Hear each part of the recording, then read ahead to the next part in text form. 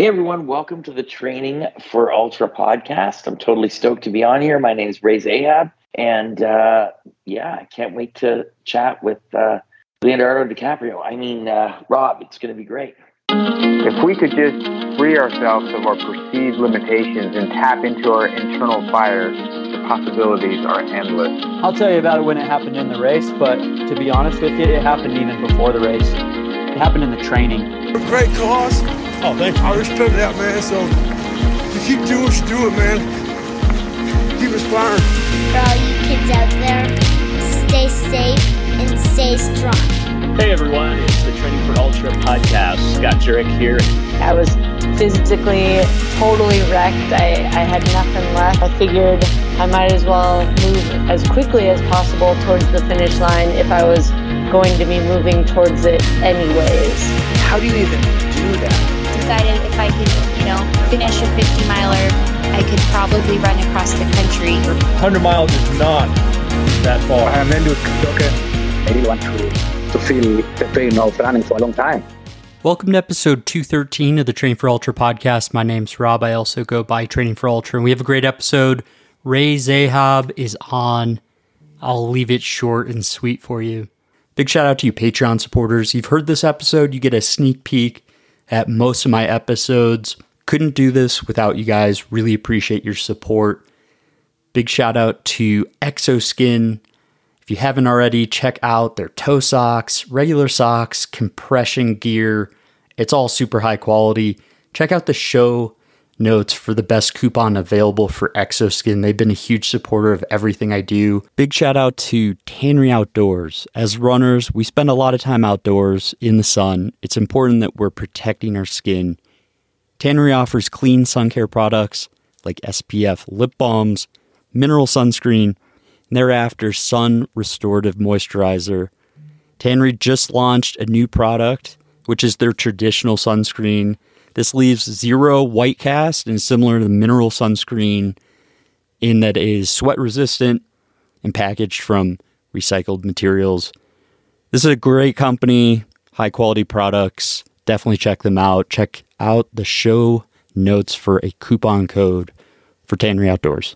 I can't wait to hear what you just did. Have you really shared this with many people, but besides few social updates and whatnot?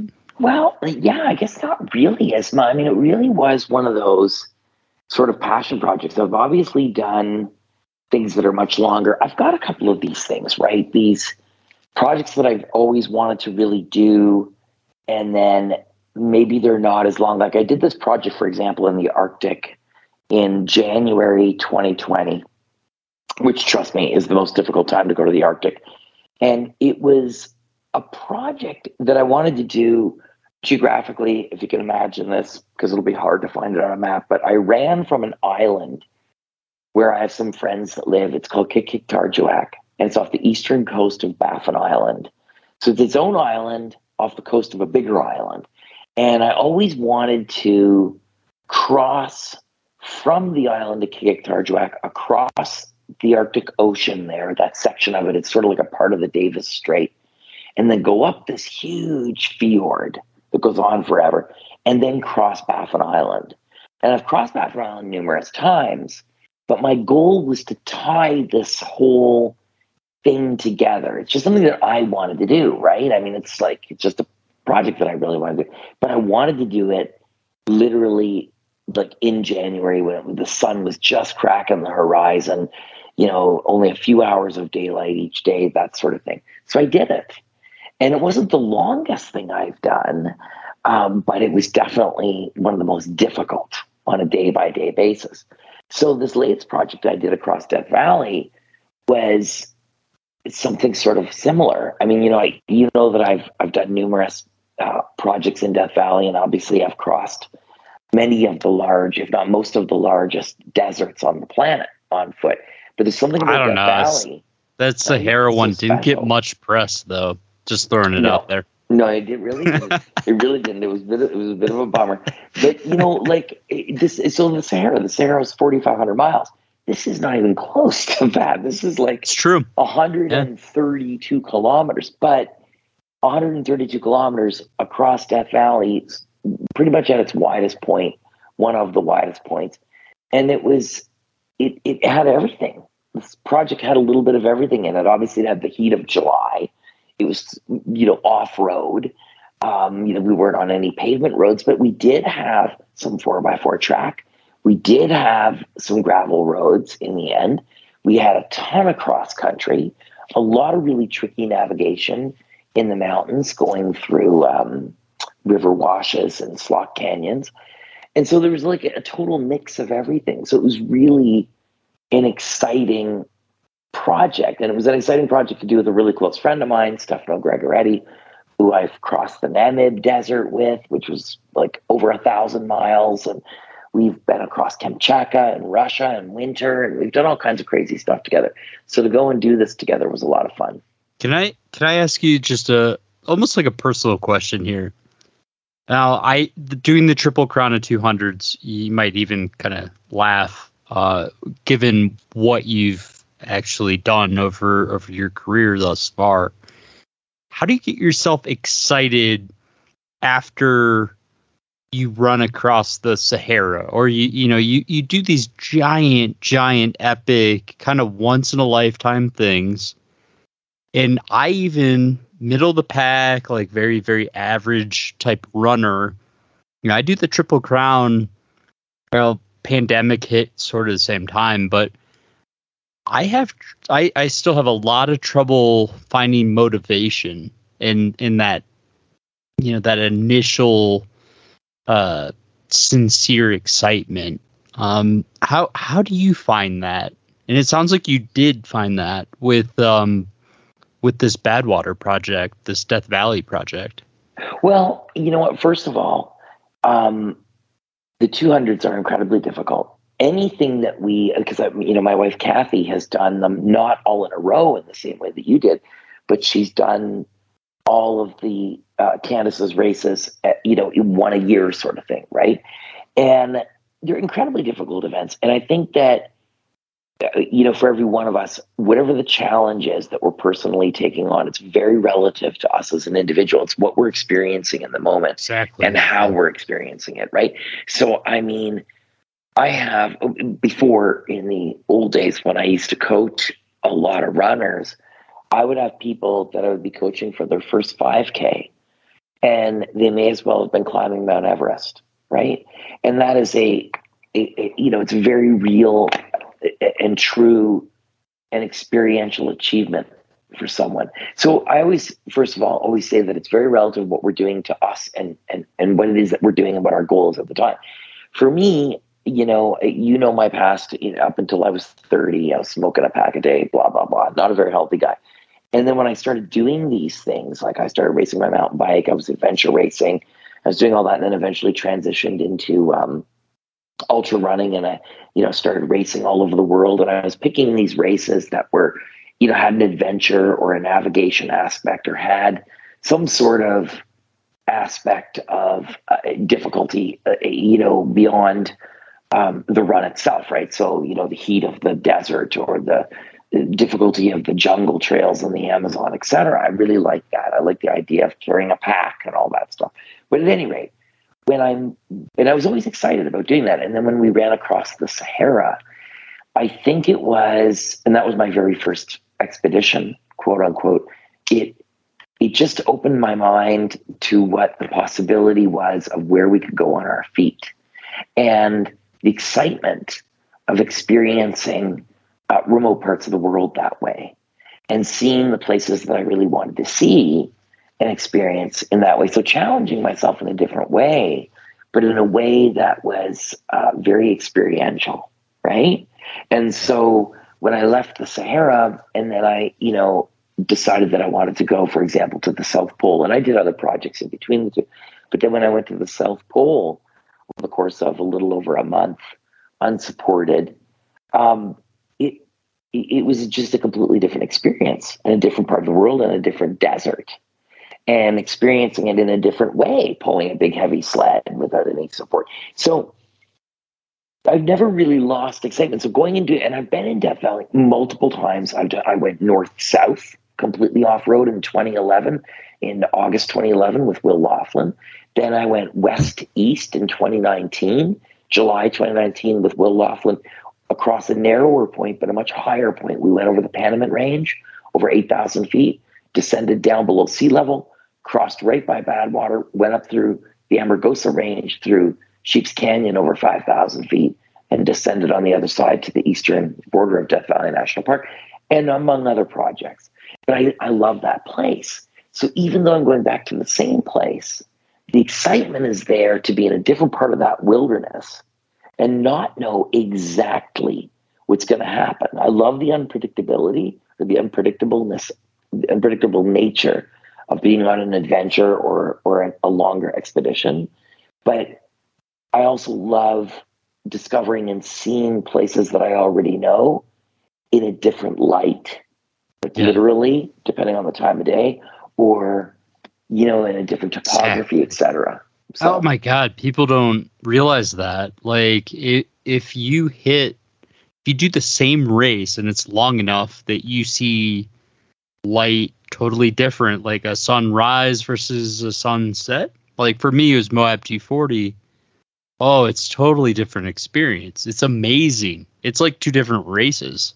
You do the same race like 5 times in a row, and if it's long enough and the light is different enough and your performance is different enough, like it's a unique experience each time, obviously. But I totally agree. In Moab, over the course of the 240 miles, 400 and some odd kilometers of that race, you're experiencing different eco zones. 401. Okay. 401, excuse me. And you experience so many different, eco zones, if you will, or ecosystems. Yeah. You have high alpine forest, you have desert, you have everything. It's really an incredible place, Utah.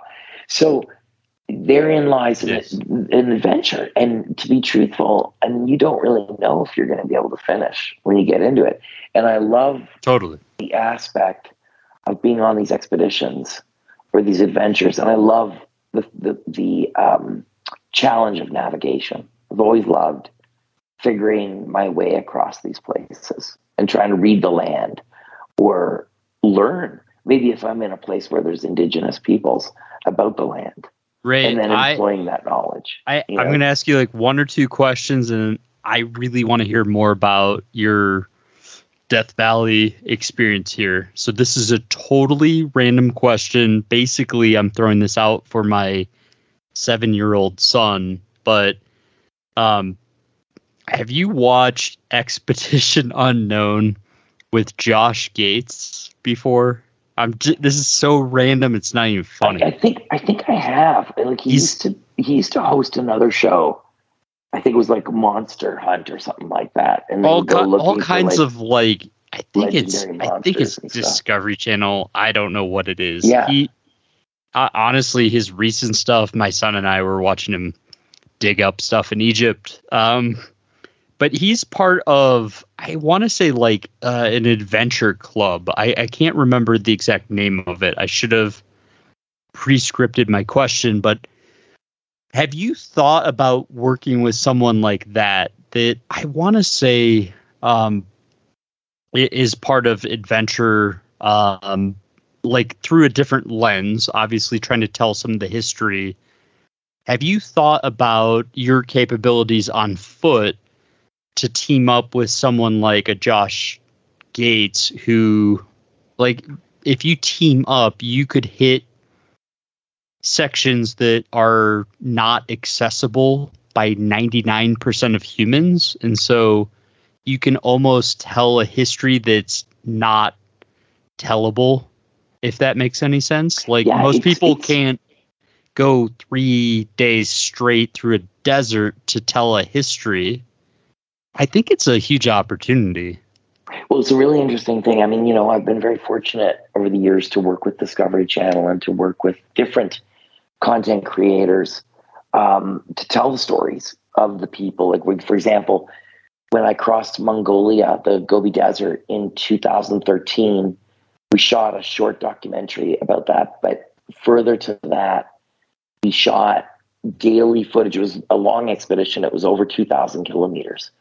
And I was running across it in July, the middle of summer there. And we told the story of the entire desert through a couple of really talented filmmakers who every day would shoot content, and then we would edit that content and in the field and then upload it by satellite to a live website where schools and others could tap in and view the content as the expedition unfolded. So it's not dissimilar to what we do with Impossible Possible when we take young people on expeditions of their own, and then educational material is combined with the expedition to teach about the place. And then, of course, we create all the content and everything else. But I have in the past worked with some amazing content creators to tell the stories of the places that we're in. And this Ellesmere expedition that I've been working on, I was there last year. Literally, we were in the remotest part of the world. And we'll be going back, obviously, this winter. And that is a very long and logistically complicated film project that we're working on. So we're really excited to tell that story. So you're bang on. I mean, it's exactly the sort of stuff that we have done in the past and that we strive to do. It just always depends on, the environmental capability of shooting, and accessibility of shooting in some of these places. I apologize. I don't know if it's Adventurers Club, Explorers Club. Oh yeah. He would probably be part of the Explorers Club. I think it's an American organization. I'm pretty sure. Okay. Yeah. And then, I'm assuming you're part of it. Come on. No. I'm explorer in residence with the Royal Canadian Geographic Society. And so I do a lot of stuff that's based around geography as an explorer and connecting. Obviously, that's my number one. You know that about me. That's my number one goal, is to connect, whether it's my expeditions or our youth expeditions, connect them to classrooms. And so that's super duper critical to me. I had to throw out the question. I know, I know it's random, but I feel like anthropology and archaeology meets ultra running, or like exploration, where normally people just can't get to even explore the archaeology or anthropology, whatever the situation may be. I think it's like there are opportunities out there, and your name comes to mind first doing that. You know what's really interesting about that? So when I crossed the Atacama Desert in 2011, when I was running north to south about 800 miles, and when I was somewhere probably maybe the first third of it, I started seeing like pictographs. I don't know if I'm getting that right. Yeah, on the walls of like stone and stuff. Yeah, dude, random drawings that were out in the middle of nowhere that for sure nobody's seen for, I don't know, thousands of years maybe, because there'd be no reason to go out there. Maybe tens. They're just and just being in the right place at the right time. Episode one, right there. As long as you didn't hallucinate it.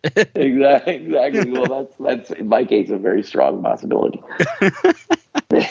All right, so I appreciate you toying with those ideas, because I love your connection to Hollywood and storytelling in general, and sharing your experience with not only guys like me that will, watch the film, but then the students and just inspiring curiosity, whether it be by foot or however it may be. I think it's beautiful. So keep doing that. Seriously. Brother. So you're running across the Sahara. Is that influencing the desert task, the desert expedition project across, parts of Badwater, Death Valley? Like, is there any part of those two that are connected that it like soothes your soul and makes this project that much more enjoyable? I mean, in my head, it's connected, but maybe it's totally not. I have no idea. Yeah, you know what? There's something there. You're right, because when I'm in these places, I was recently back down south on a separate project, and I was with my buddy Bob, who, you know, we started Impossible to Possible together in 2008, and we've been doing stuff together ever since. And I was with him. He lives in California. We were out in the desert. It was hot, and I said to him, "Man, I just love that smell of the desert. It doesn't matter where you are in the world." And we were reminiscing about places that we've been together, whether on youth expedition or him supporting and doing logistics with some of my projects, and how we could reminisce through, you know, being in the desert in California and sort of getting those same sensations and smells and everything else, and saying it's just something amazing about it, you know? And so is there a connection point between, for example, that first desert crossing, the Sahara, and the most recent across Death Valley? And it would have to be something like that. There's just this but in the same way, it's the same passion that I have for these extremely cold places. I don't really like the cold that much. I'll be brutally honest with you. I find it brutal. I really do. And I'm Canadian, and I find it just so hard to deal with the cold. But if you have the right gear and you adapt over time, you get used to it. But being in the Arctic, there's certain things. I'm guiding a group of people in the Arctic this September, and I know when I'm there's going to be certain smells and certain ways that the sun hits the rocks that it's going to remind me of my own expeditions in the winter and memories that I have of this place that I'm so connected to. So there is a connection between the Sahara and that place, in the same way that there's connections between, you know, being in the Canadian Arctic and doing expeditions in Siberia that I once used to do, or being in Antarctica or whatever. I love it. So, you know, there's something there for sure. I love the fact that of everything you could correlate there, it was smell, because only someone that truly experienced that could make that connection. That's not something you can pre-script. Like, that's amazing. Yeah, but I also have a giant schnoz. Have you ever seen any photos of me? What's the worst smelling place you've ever run in or adventured, explored? That's a good question. Because I got to tell you, like, there's some places that are just extraordinary. Like the Amazon. No, I'm serious. The Amazon has an amazing smell that is unforgettable. Good. Well, yeah, it's kind of like a mix between rot and wet and like super green smell, like whatever, like fresh, and all at the same time. It's a strange thing. And here where I live in Quebec, in the summers, it gets really humid. Like, we can have days where it's 100% humidity, and you're on the trails and everything is like super lush and green, and the leaves from the fall before are on the ground rotting. And I'll say to my daughters, we'll be out trail running, and I'll be like, "Oh my God, stop, smell that smell right here. This is exactly what the Amazon smells like. I'm telling you guys, this is exactly what it smells like in the Amazon." And so, you know, and they just blast forward, and then you have to like sprint to catch up because they're crushers. They're just gone. They're just gone. Like, they don't even, you know, they're it's like awesome, ridiculous. man. It's just ridiculous. And, you know, but, you know, but the worst smelling, I mean, I don't really have any, you know, I'm sure there's stuff. I mean, I've come across, I don't know how many dead animals out on trails. I mean, that doesn't smell very good, baking in the heat. But I can't really think of anything in particular. So for me, Ray, it's like when I go above, it's normally like February, March in Colorado, where you go above tree line.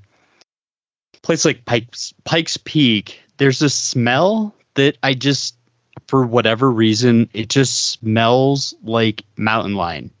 It smells like a den of a mountain lion, and it freaks me out. It's like just dry enough. It's a weird scent to me in my head. And maybe I'm totally wrong on that, but I feel like there's a weird scent to me that freaks me out. It smells, and I've never seen a mountain lion in person yet, luckily, but it's, at least in my head, it's like you hit certain areas where it's rocky. There's a bunch of little kind of cave areas, and you just get a scent of mountain lion for whatever reason. I don't even know what that smell should smell like, but that's interesting. It's very distinct in my head. Hey, did I tell you about those, speaking of mountain lions, did I tell you about I don't know if I told you this on a phone call or not, that when we were on Ellesmere last winter, last day of this expedition before we had to turn back, and we saw these 3 Arctic wolves, and we were in an area where literally, these Arctic wolves have never seen people, right? Oh, and these 3 Arctic wolves came just cruising right on down by our camp while we were there. Just huge, huge. How big? How big? Like big. I can't remember the exact size, but big. I've seen 5 feet tall, 4 feet tall. The much bigger, twice the size. What is it? Twice the size. At least a German Shepherd and a half. Yikes! Maybe twice as high. Their legs are really long. Kind of freaky looking, actually. Arctic wolves. But that was recent, and I in Death Valley where we just were. So I've seen a million times. I've seen bobcat tracks out there, right? And you see these bobcat tracks. They're pretty big. But you're thinking to yourself, geez, it's big enough. The bobcat track. I have tons of photos of bobcat tracks in Death Valley. And this time we're in the middle of the valley, about halfway across this transect of Death Valley, middle of the night. And Stefano says, we were in these dunes. And he's like, hey, dude, there's a bobcat following us.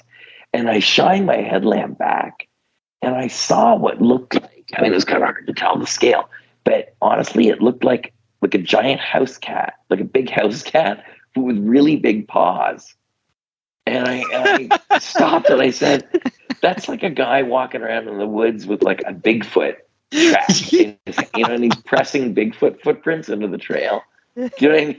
Yes, I do. The craziest. It was the craziest looking thing. Total opposite of those Arctic wolves that you saw. Yeah, it would be like if the Arctic wolves had these tiny little feet.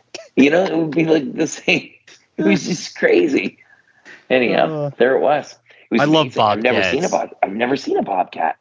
I've seen a million kinds of wildlife, but I've never seen a bobcat before. Really cool. I'm from Ohio University, but ironically saw one in Tampa, Florida, and they're beautiful. I love large cats. Such a beautiful animal, and it sucks that they're basically all becoming extinct at this point. But we'll move on from there. Seriously though, what is your thought process going into Death Valley? Because I've had that thought process just to go pace someone for Badwater. And it literally my family's like, please be safe. We don't want you dying. And having been there, if you're out in the middle of nowhere and your car breaks down, it could be serious. You're pushing this to a whole different level, though, doing your own project through it. Tell me more about the backstory, and I want to hear about you going in there and got to hear all the good stories. Yeah, for sure. So the way we planned it, so Bob and a buddy of mine named Tucker from Los Angeles came out to crew us, and essentially the way it would work was we'd use a combination, or if we couldn't meet up with them, we'd either have a cache, a water resupply, or we would meet up with them, and they had 4-wheel drive, and they would meet up with us. And our route, if you will, was going west to east, and they would meet us on legal roads, because you can't drive off-road in Death Valley. It's a national park, and obviously it's a very fragile environment. Your car can't get out. Well, yeah, and you just destroy the landscape, right? And so they, they were using legal roads to access us, which ended up being around every 20 miles or so. We would meet up with them, sometimes shorter, sometimes longer. So that was sort of the easiest way. So we planned in our minds, okay, we need to be able to go in potentially 120-degree heat through the mountains, off-road, completely cross-country navigating, and we need to have enough water and supplies to go 20 miles at a time, more or less. And we need to have a contingency if, for example, we were navigating through a series of these narrow canyons, which are very steep. You can't climb out of them. And you run into a pile of like a rock fall, or you run into, maybe there was a flash flood and it's just filled with debris and you can't get out, right? So you have to go back from where you came and find another way around. So you have to, be prepared for all of that. So prepared for 40 miles, essentially? It could be, or maybe you go all the way back to where you were. There's just there's a multitude of things that could potentially go wrong. So you try to plan contingencies for every single one of those things and know what are the adjacent canyons, what are the various, what are the decisions that we can safely make if we're in a bad situation. So you're like SEAL Team 6 here. Like you're really... No, we really aren't. It's just we're really well planned. You're really well planned. Yeah, that's exactly the point. Like you're not like just randomly doing stuff here. No, we're not just showing up and going. We're planning, and we've been planning the route for quite some time. And then, and planning a route that would be as well interesting as a segue, because the entire time that we're out there, we're shooting videos, clips, taking photos, and tracking weather data for a future Impossible to Possible youth program, a module. When we do our next youth expedition, where we're taking these kids on the next youth expedition next year, our Death Valley trip will be integrated into one module of their expedition, if you follow me, and it's going to be about desert environments. So we were collecting all of the resources to create that module. So you're like a science teacher, but you also have to be an endurance athlete. We're just trying to get all the right footage, data, photos, so that we have a compelling story to tell students, so they're not completely bored with us, right? So we want to have something really cool. So I wish every teacher in the world heard that. Like that's key. Like, keep these kids engaged. And they'll be super excited to follow for sure the next youth expedition, which is going to be really exciting. So at any rate, so we're out there doing this, and so you're planning that. So the risks are there, obviously, but we're trying to mitigate that risk with really good planning. And that's sort of the way it works, bare bones. And then, then there's the unpredictables. So for example, we were almost 70 kilometers, so 40 some odd miles across. And we would have to cross this alluvial fan of rock from the west side of Death Valley to get down into the valley. So we descended from these mountains from over 7,000 feet. And we descended down into the valley and to sea level. And this alluvial fan sat at about 1,500 feet. So we would go. What is that? I'm sorry. Well, it's like a fan of rock and debris that's spread out from the slope of these mountains. The source. Yeah, and it can be something like in the Arctic, they're deposits of receded glaciers. It can be from volcanic activity.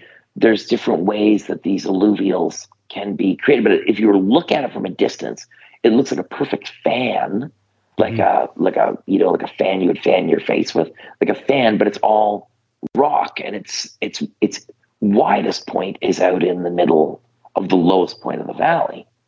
So we had to cross this giant pile of rocks, which is just this huge jumbly mess of rocks, which literally you'd be moving a half mile an hour through because it's just so messy.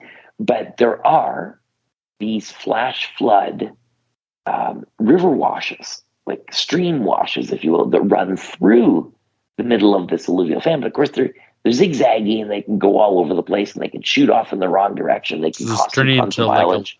Like a lattice of there's like possibilities. There's like endless possibilities.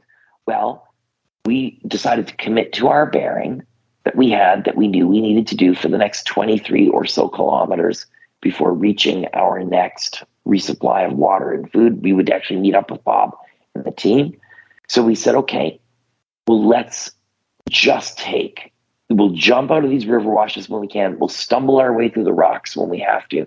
And we'll just keep grabbing these washes that are staying as close to our bearing as possible, going downhill from 1,500 feet to below sea level. And we got into this second wash. So I think it was the second one we got into. And dude, it was just, we got lucky. It just basically went whoop, straight down into the valley. Nice. 6 kilometers straight down. So that saved us hours and hours while we were out there, because we had anticipated in the planning process that this was going to take X amount of hours.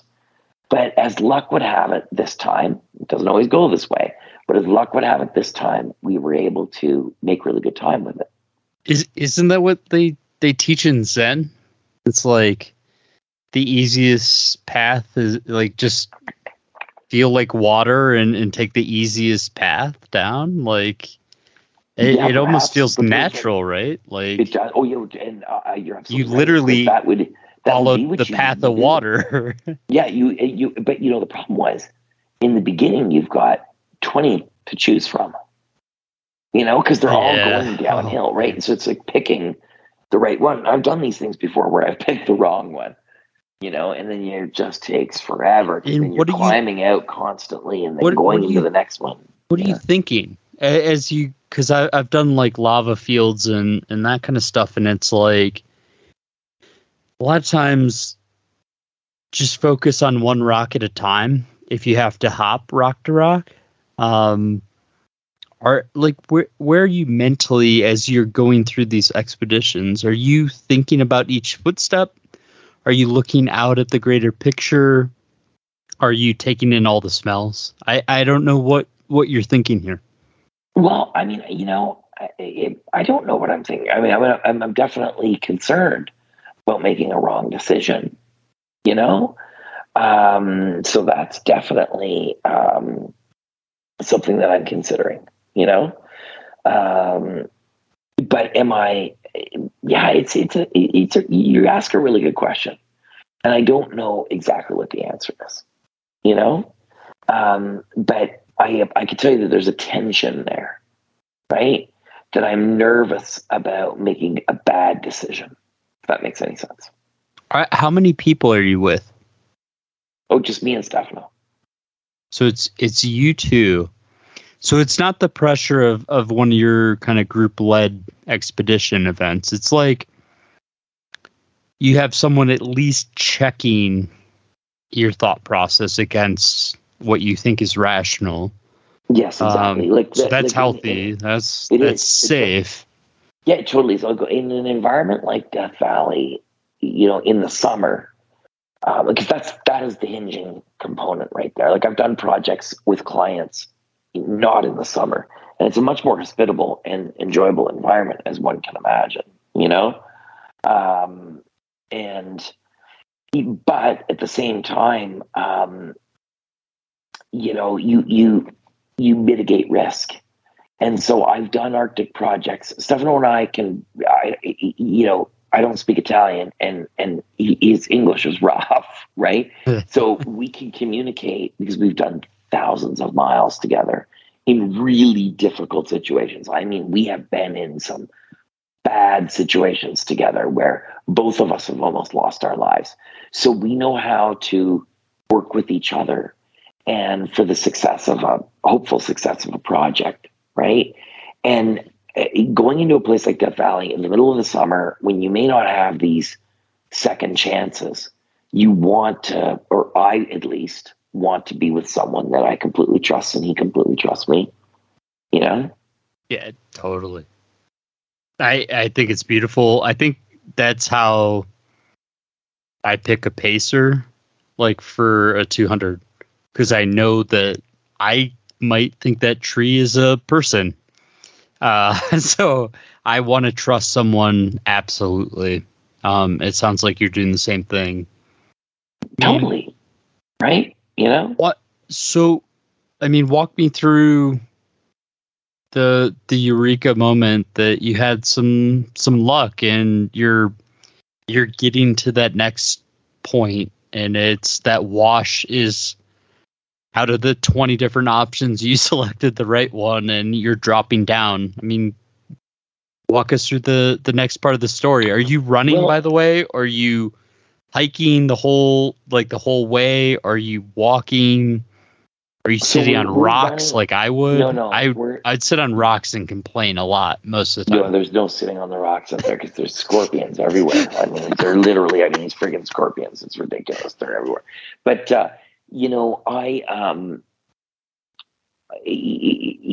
adrenaline, because I'm navigating this section and my adrenaline is jacked because I really get so much out of things going right. Do you know what I'm saying? Like, it really gets, my heart rate starts getting jacked and stuff because I'm just so stoked. So crazy stoked that piece that I thought for sure I'd been dreading completely worked out smoothly. And you get into this sort of rhythm where it's like almost like being in the zone. And I navigated the rest of that way basically on the position of where the moon was. It was a very bright night with the moon, and the shadow of the moon as it set over the mountains behind us. I was able to position ourselves, and I just kept hammering in the direction and didn't use any navigational devices, for the next 20K. At that moment, did you know your position in the universe? Everything kind of makes sense, right? No, I just felt like everything was just in a state of flow, and it was coming together. And it was just one of those amazing moments. Are you hustling? Is there like a time parameter here, or is it enjoy it, take it in that sort of aspect? Yeah, totally. Because the skies are incredible. The place is extraordinary. I'm fortunate to get to do what I love to do. I'm in this place. And things are working out. I'm programming, tattooing on my brain that moment so that I will never, ever forget it. Right? So that's what's going through my head.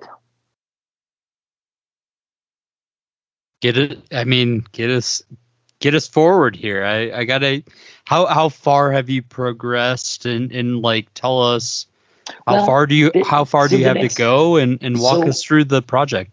So by the time we had completed, crossing the valley, and the sun was like, the moon had set, the sun was just starting, and you could feel morning coming. Met up with our crew. We sat there on the ground basically for 10 minutes and fell asleep, and then spent another 15 minutes eating some soup and, filling up all of our hydrations.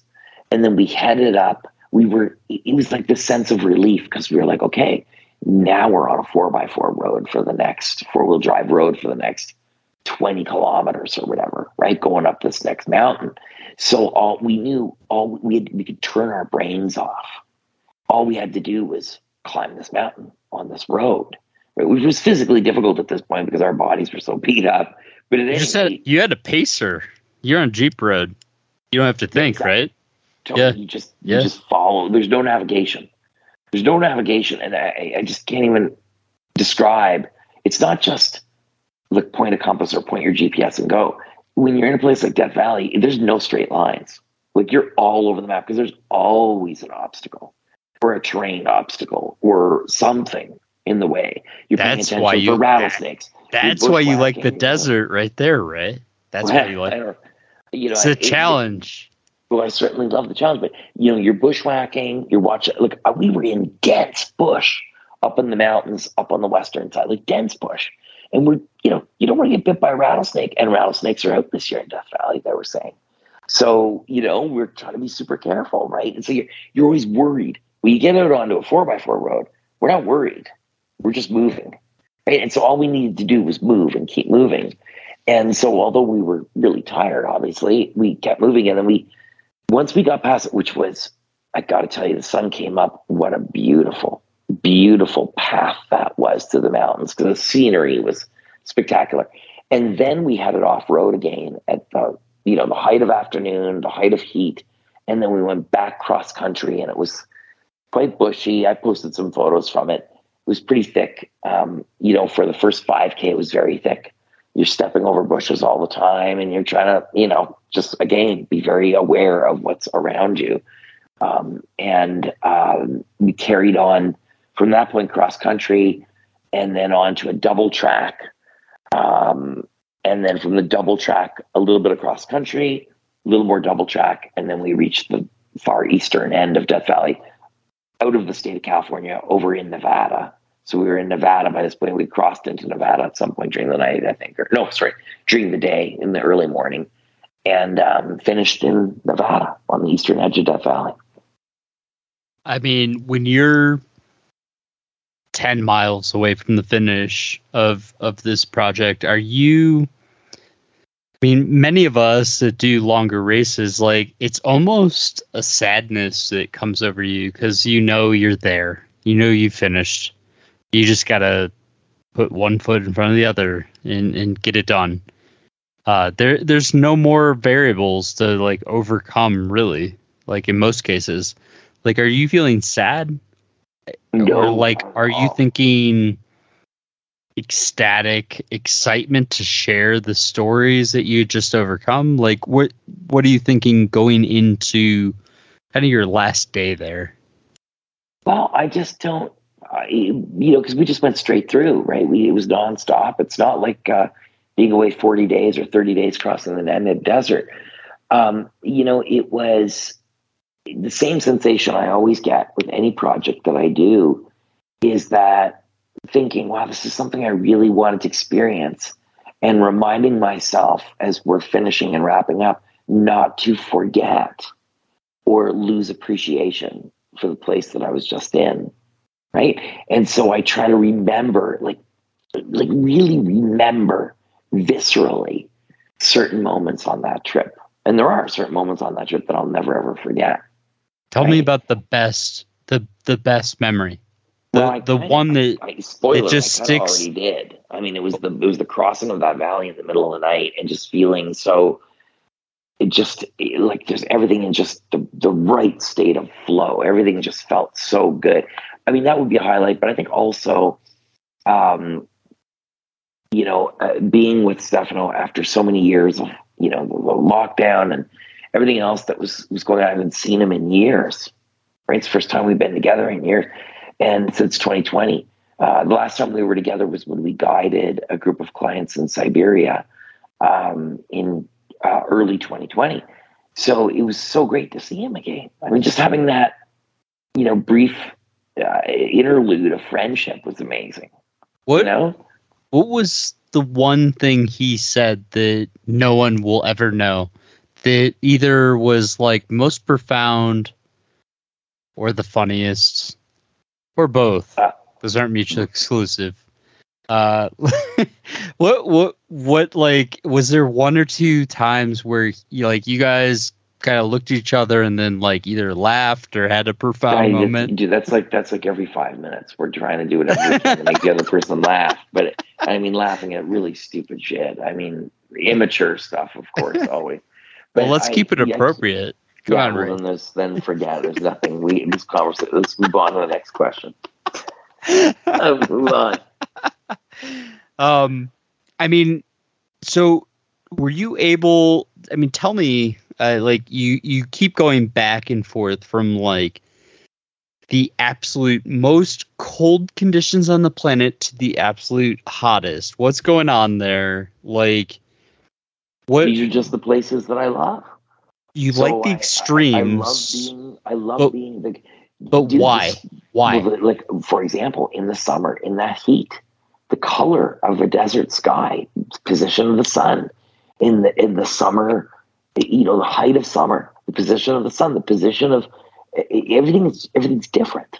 It's just different. And that superheated sky that's got dust up in it, and it's warm, and the sun is setting, and it's like this pinkish purple hue. I love being in the deserts in summer, but I also love being in the Arctic when it's first morning. In other words, just when that sun is cracking the horizon, and as the days start to get longer in the Arctic, I am telling you that, like, you as a filmmaker know what magic hour is. Well, it's like magic hour the entire day. It's just extraordinary. In the Arctic. Distinctly remember last time we recorded a podcast episode talking about that. That visual stuck in my head, which is rare to take it from audio to a picture in my head. But I distinctly remember talking about that. I mean, you've joked that I might visually be somewhat similar to Leonardo DiCaprio. Post your new profile pic tomorrow. Let the people decide.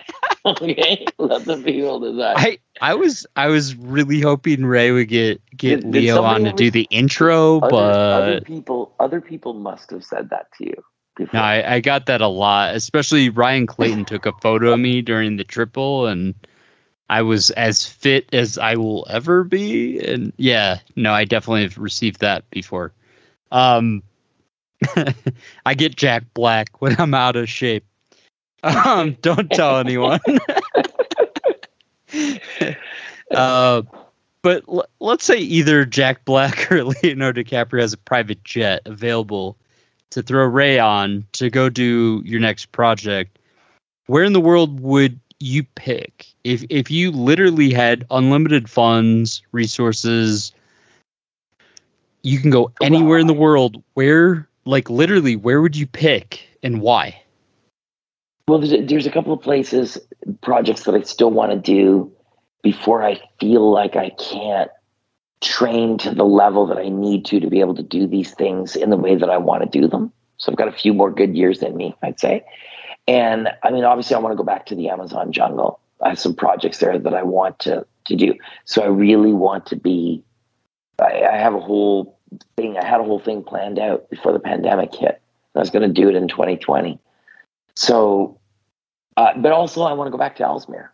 And you know what? I wish I had that private friggin' jet, because let me tell you, it's insanely expensive to get up there. Right? It's insane. So, and then you got to rely on the Twin Otter to pick you up at the end. That is not cheap, my friend, to get the Twin Otter to come pick you up there. So, you know, Arctic expeditions are really expensive to do. So, but Ellesmere is a place that I really loved. It was amazing. And to be there with my buddy Kevin, we've done a game. Kevin and I went to the South Pole together, and we've done a lot of stuff together. We went across Lake Baikal in Siberia together in 2010, unsupported. I mean, we've done some neat stuff. And so this was a really big passion project, you know? I mean, once Nat Geo picks me up to do some cinematography or whatever it might be, I'm there. I love it. It might be a few years. Get your winter jacket on. Ray, you know more people with private jets than I do, and I'm in finance. So. I'm in finance. You're a finance. So once again, you're in character. You're like a Wolves of Wall Street guy. No. I can only dream. Let's change the subject really quick here. This is why I enjoy talking to you. I don't think the listener knows Ray the person well enough. I mean, what is it like on a daily basis to be a dad? And you have some really, really talented kids. Like, can you just share just a glimpse into that? Because your kids are crushing the trails. Like, they're super talented. And just tell me more about that, being a dad. Well, it's funny. I mean, trail running for them, you know, they've been doing it ever since they were babies because we live on the trails. And that's what we do as a family. We go trail running, hiking, fast packing, whatever. No different than other families that are into these outdoor sort of things. But now the girls, I mean, trail running is like a distant second, third to their other sports. Like they do spring kayak and spring canoe in the summer. So if you're watching the Olympics and you see like they're in going the summer to be there like, for Canada, I'm pretty sure. If you to know what sport I'm talking about, really the only time the sports are visible is like during the Olympics. And they're those really skinny canoes. Like they're super insanely tippy, dude. Like these boats, these friggin' boats do not sit on the water like upright. They lilt to one side. So you have to balance it with your core. You're basically looking with your carbon fiber. Yeah, you're using your core and paddle and technique to balance these things. Like, it's crazy. So anyhow, they're right into that. And they, in the winter, are big into biathlon, which is shooting and skiing. And so they love these sports. So I'm very proud of them that they've taken on and done these things. I post about them all the time, obviously, because I'm super proud of them. But they do these things because they love to do them. And we have sort of a rule in our house. Every parent has good times and bad times. We still get meltdowns. You know the meltdowns. We still get meltdowns. Don't drop Dad on the trail. Rule number one. So, listen, sorry. The trail running is just, forget it. I take my GoPro out when we go trail running and I try to film them, and it's just turns into a ridiculous mess. First of all, they don't like it when I'm running behind them and I'm trying to film them because I never get it right. There's always something wrong. Like I like the cameras. I get home and I'm like, hey, I was filming you guys while we were running, and I show them, and it's just like the woods.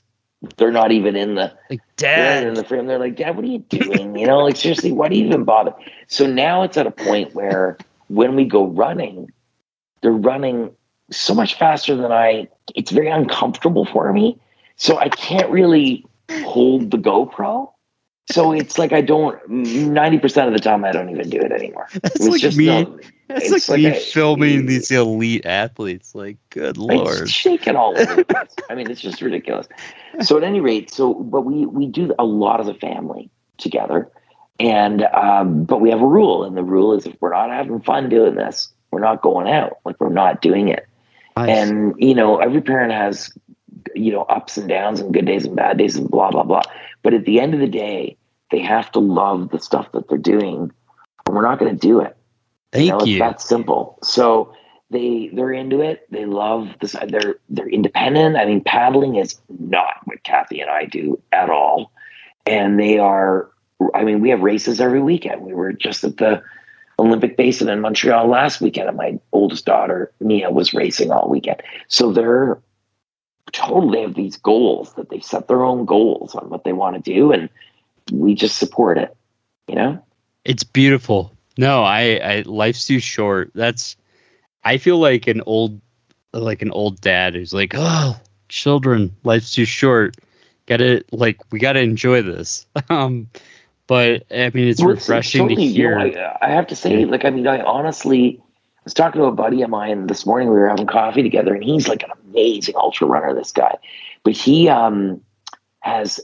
not racing anymore. He's not doing it. He's just super busy with his kids. But his son is like, he might make it to the NHL. I mean, this kid is an amazing hockey player, and they spend so much time at hockey. And I said, well, because it's much different than me going to a paddling race or a cross-country ski race or whatever. Like, I get to be outside. I'm with a bunch of other parents whose kids are doing the same thing. Most of our families have a lot in common. You're hanging out, whatever, you're outside, right?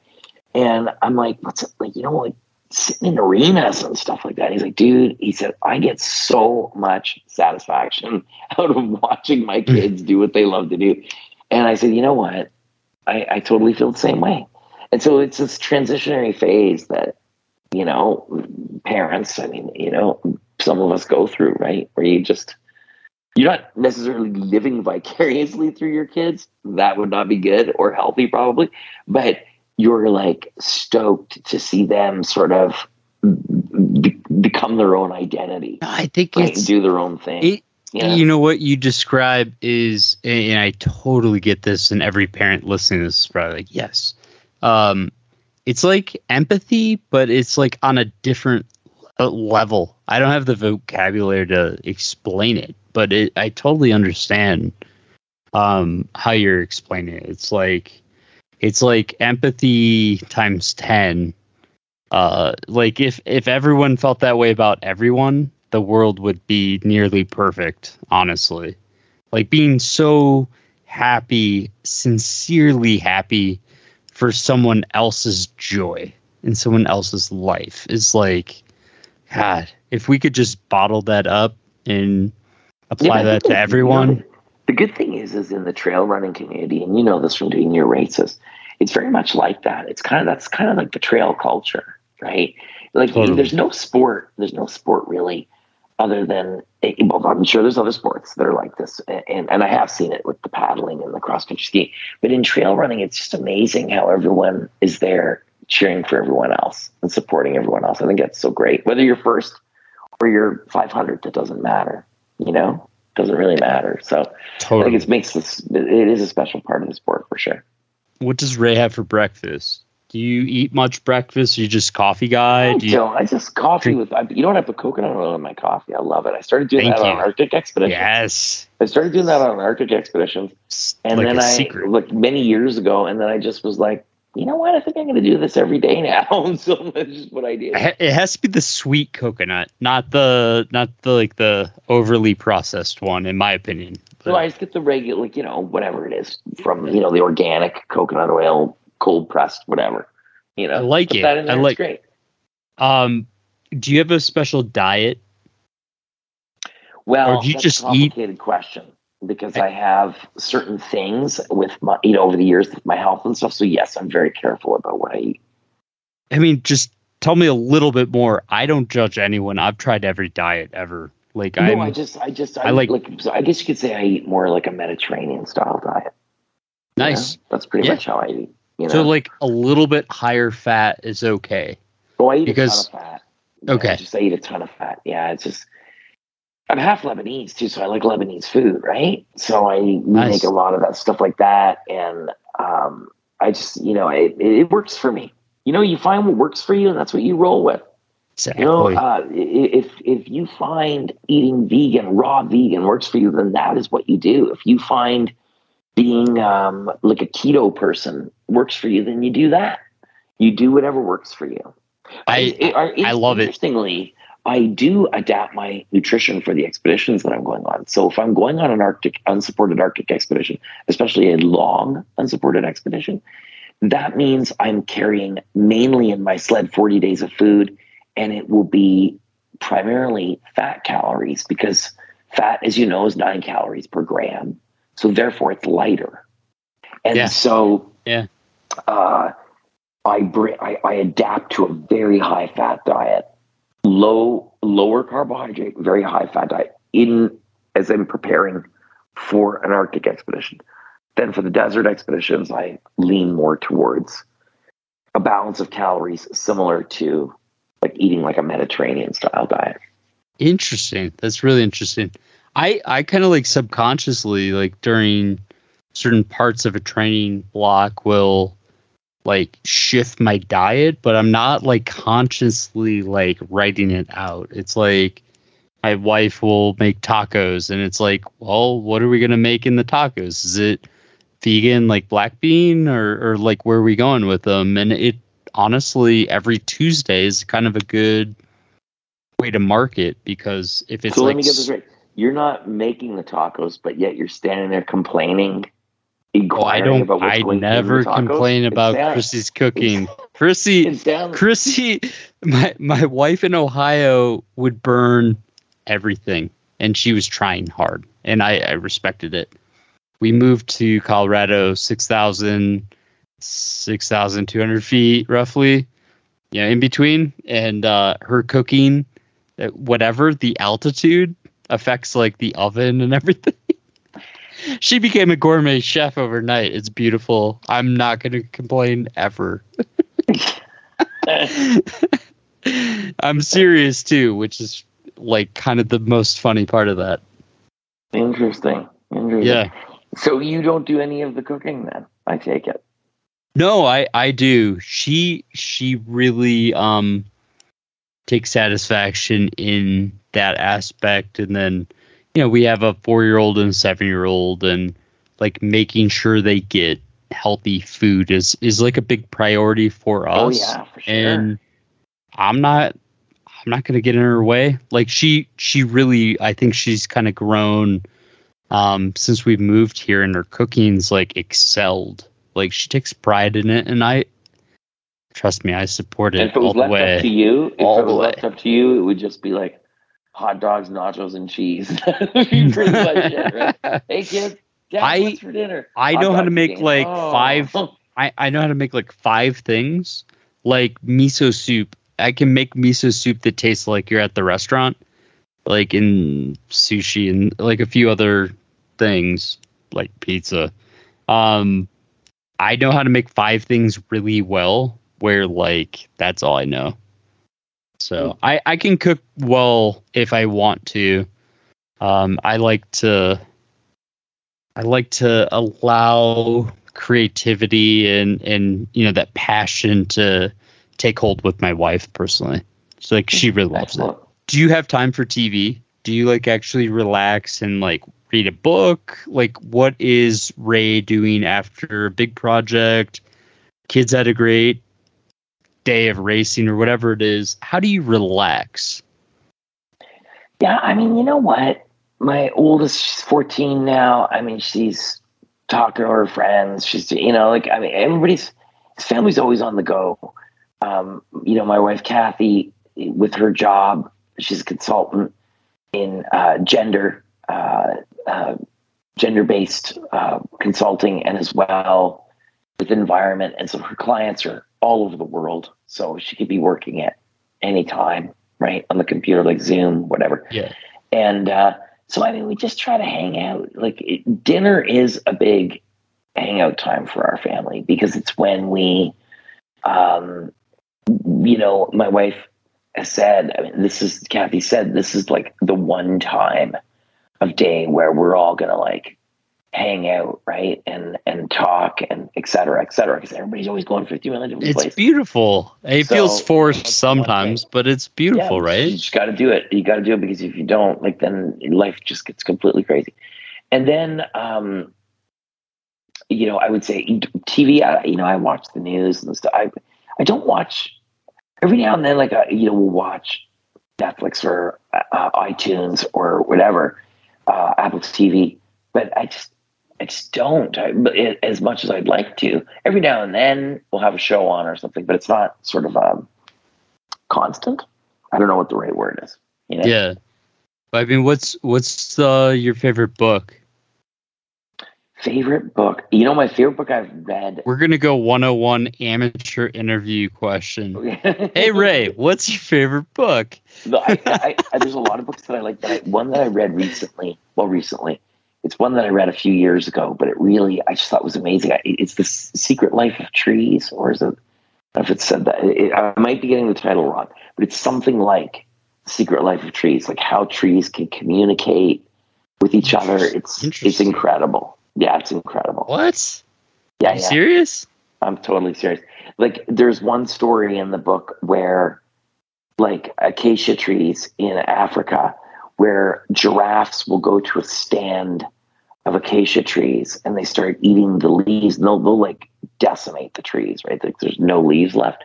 So these trees release a chemical pheromone that sends a signal to an adjacent set of trees that the leaves are being eaten. So the adjacent set of trees releases a bitter flavor or whatever into their leaves. And then the giraffes move on and spare those trees. What? Yeah. It's something like that. You gotta read it. I feel like that was in a movie, but it wasn't on Earth. Wow. No, you gotta see it. That's amazing. You gotta read it. I actually will. I will. That's amazing. It doesn't take long to read. It's a great book. I mean, what am I missing about you, Ray? Last question. I want to flip it and ask you to ask or tell something about you that I have never asked you about that's an integral part of your life. Like, what am I missing? We've talked, we've texted, we've chatted as I've driven to Moab to crew people. Like, I truly am thankful and enjoy every conversation we have. Yeah, me too. I'm trying to think of something a little bit. What am I missing? Is there something beyond Leonardo DiCaprio type stuff that I can't think of anything like off the straight up thing. I would say that the older I get, that the longer I've been around doing these things that I've done, my perspective on everything has changed over the years. You know, in this world that we both exist in, this adventure and trail running and all this jazz, this world. And my perspective on, you know, the experiences that I've had, which there's been so many and so many people that I've met, and, you know, 20,000 kilometers that I've spent on my feet doing these expeditions, and the reasons for why I continue to do the things that I do.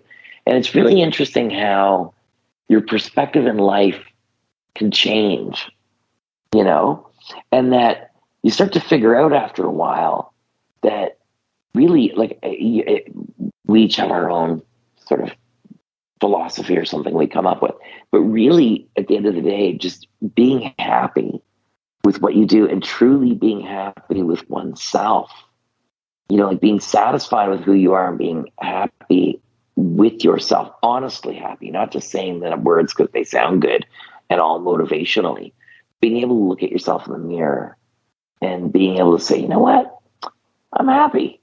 But if you can do that, like, it's like winning the lottery, you know. And I think that that's something that I've learned in all this stuff. It's beautiful. It's all relative, right? Just like you had mentioned earlier, it's like, what makes you happy might make me miserable and vice versa. And sincere, like when you look in the mirror and being sincerely happy is everything. No money can ever buy that. No, exactly. I love it. Ray, as always, stay in touch. You got it. I want to know about your next project. You know, I highly recommend, if you're listening to this podcast, if you've been a long time listener, reach out to your school district. Say, hey, I know this Ray Zahab guy. He's doing like this really cool project. It probably won't cost the school much, if anything. Maybe we can try to integrate him into our curriculum if possible. Ray is amazing. He's selfless. He's done some seriously amazing things. I can't wait to see what he does next. So, Ray, thank you as always for joining me. Thanks for being such a good bud. I really appreciate it. Well, thanks, buddy. Right back at you, and can't wait to be on again some point soon. Thank you. All right, man. And that was the episode. I hope you guys enjoyed it.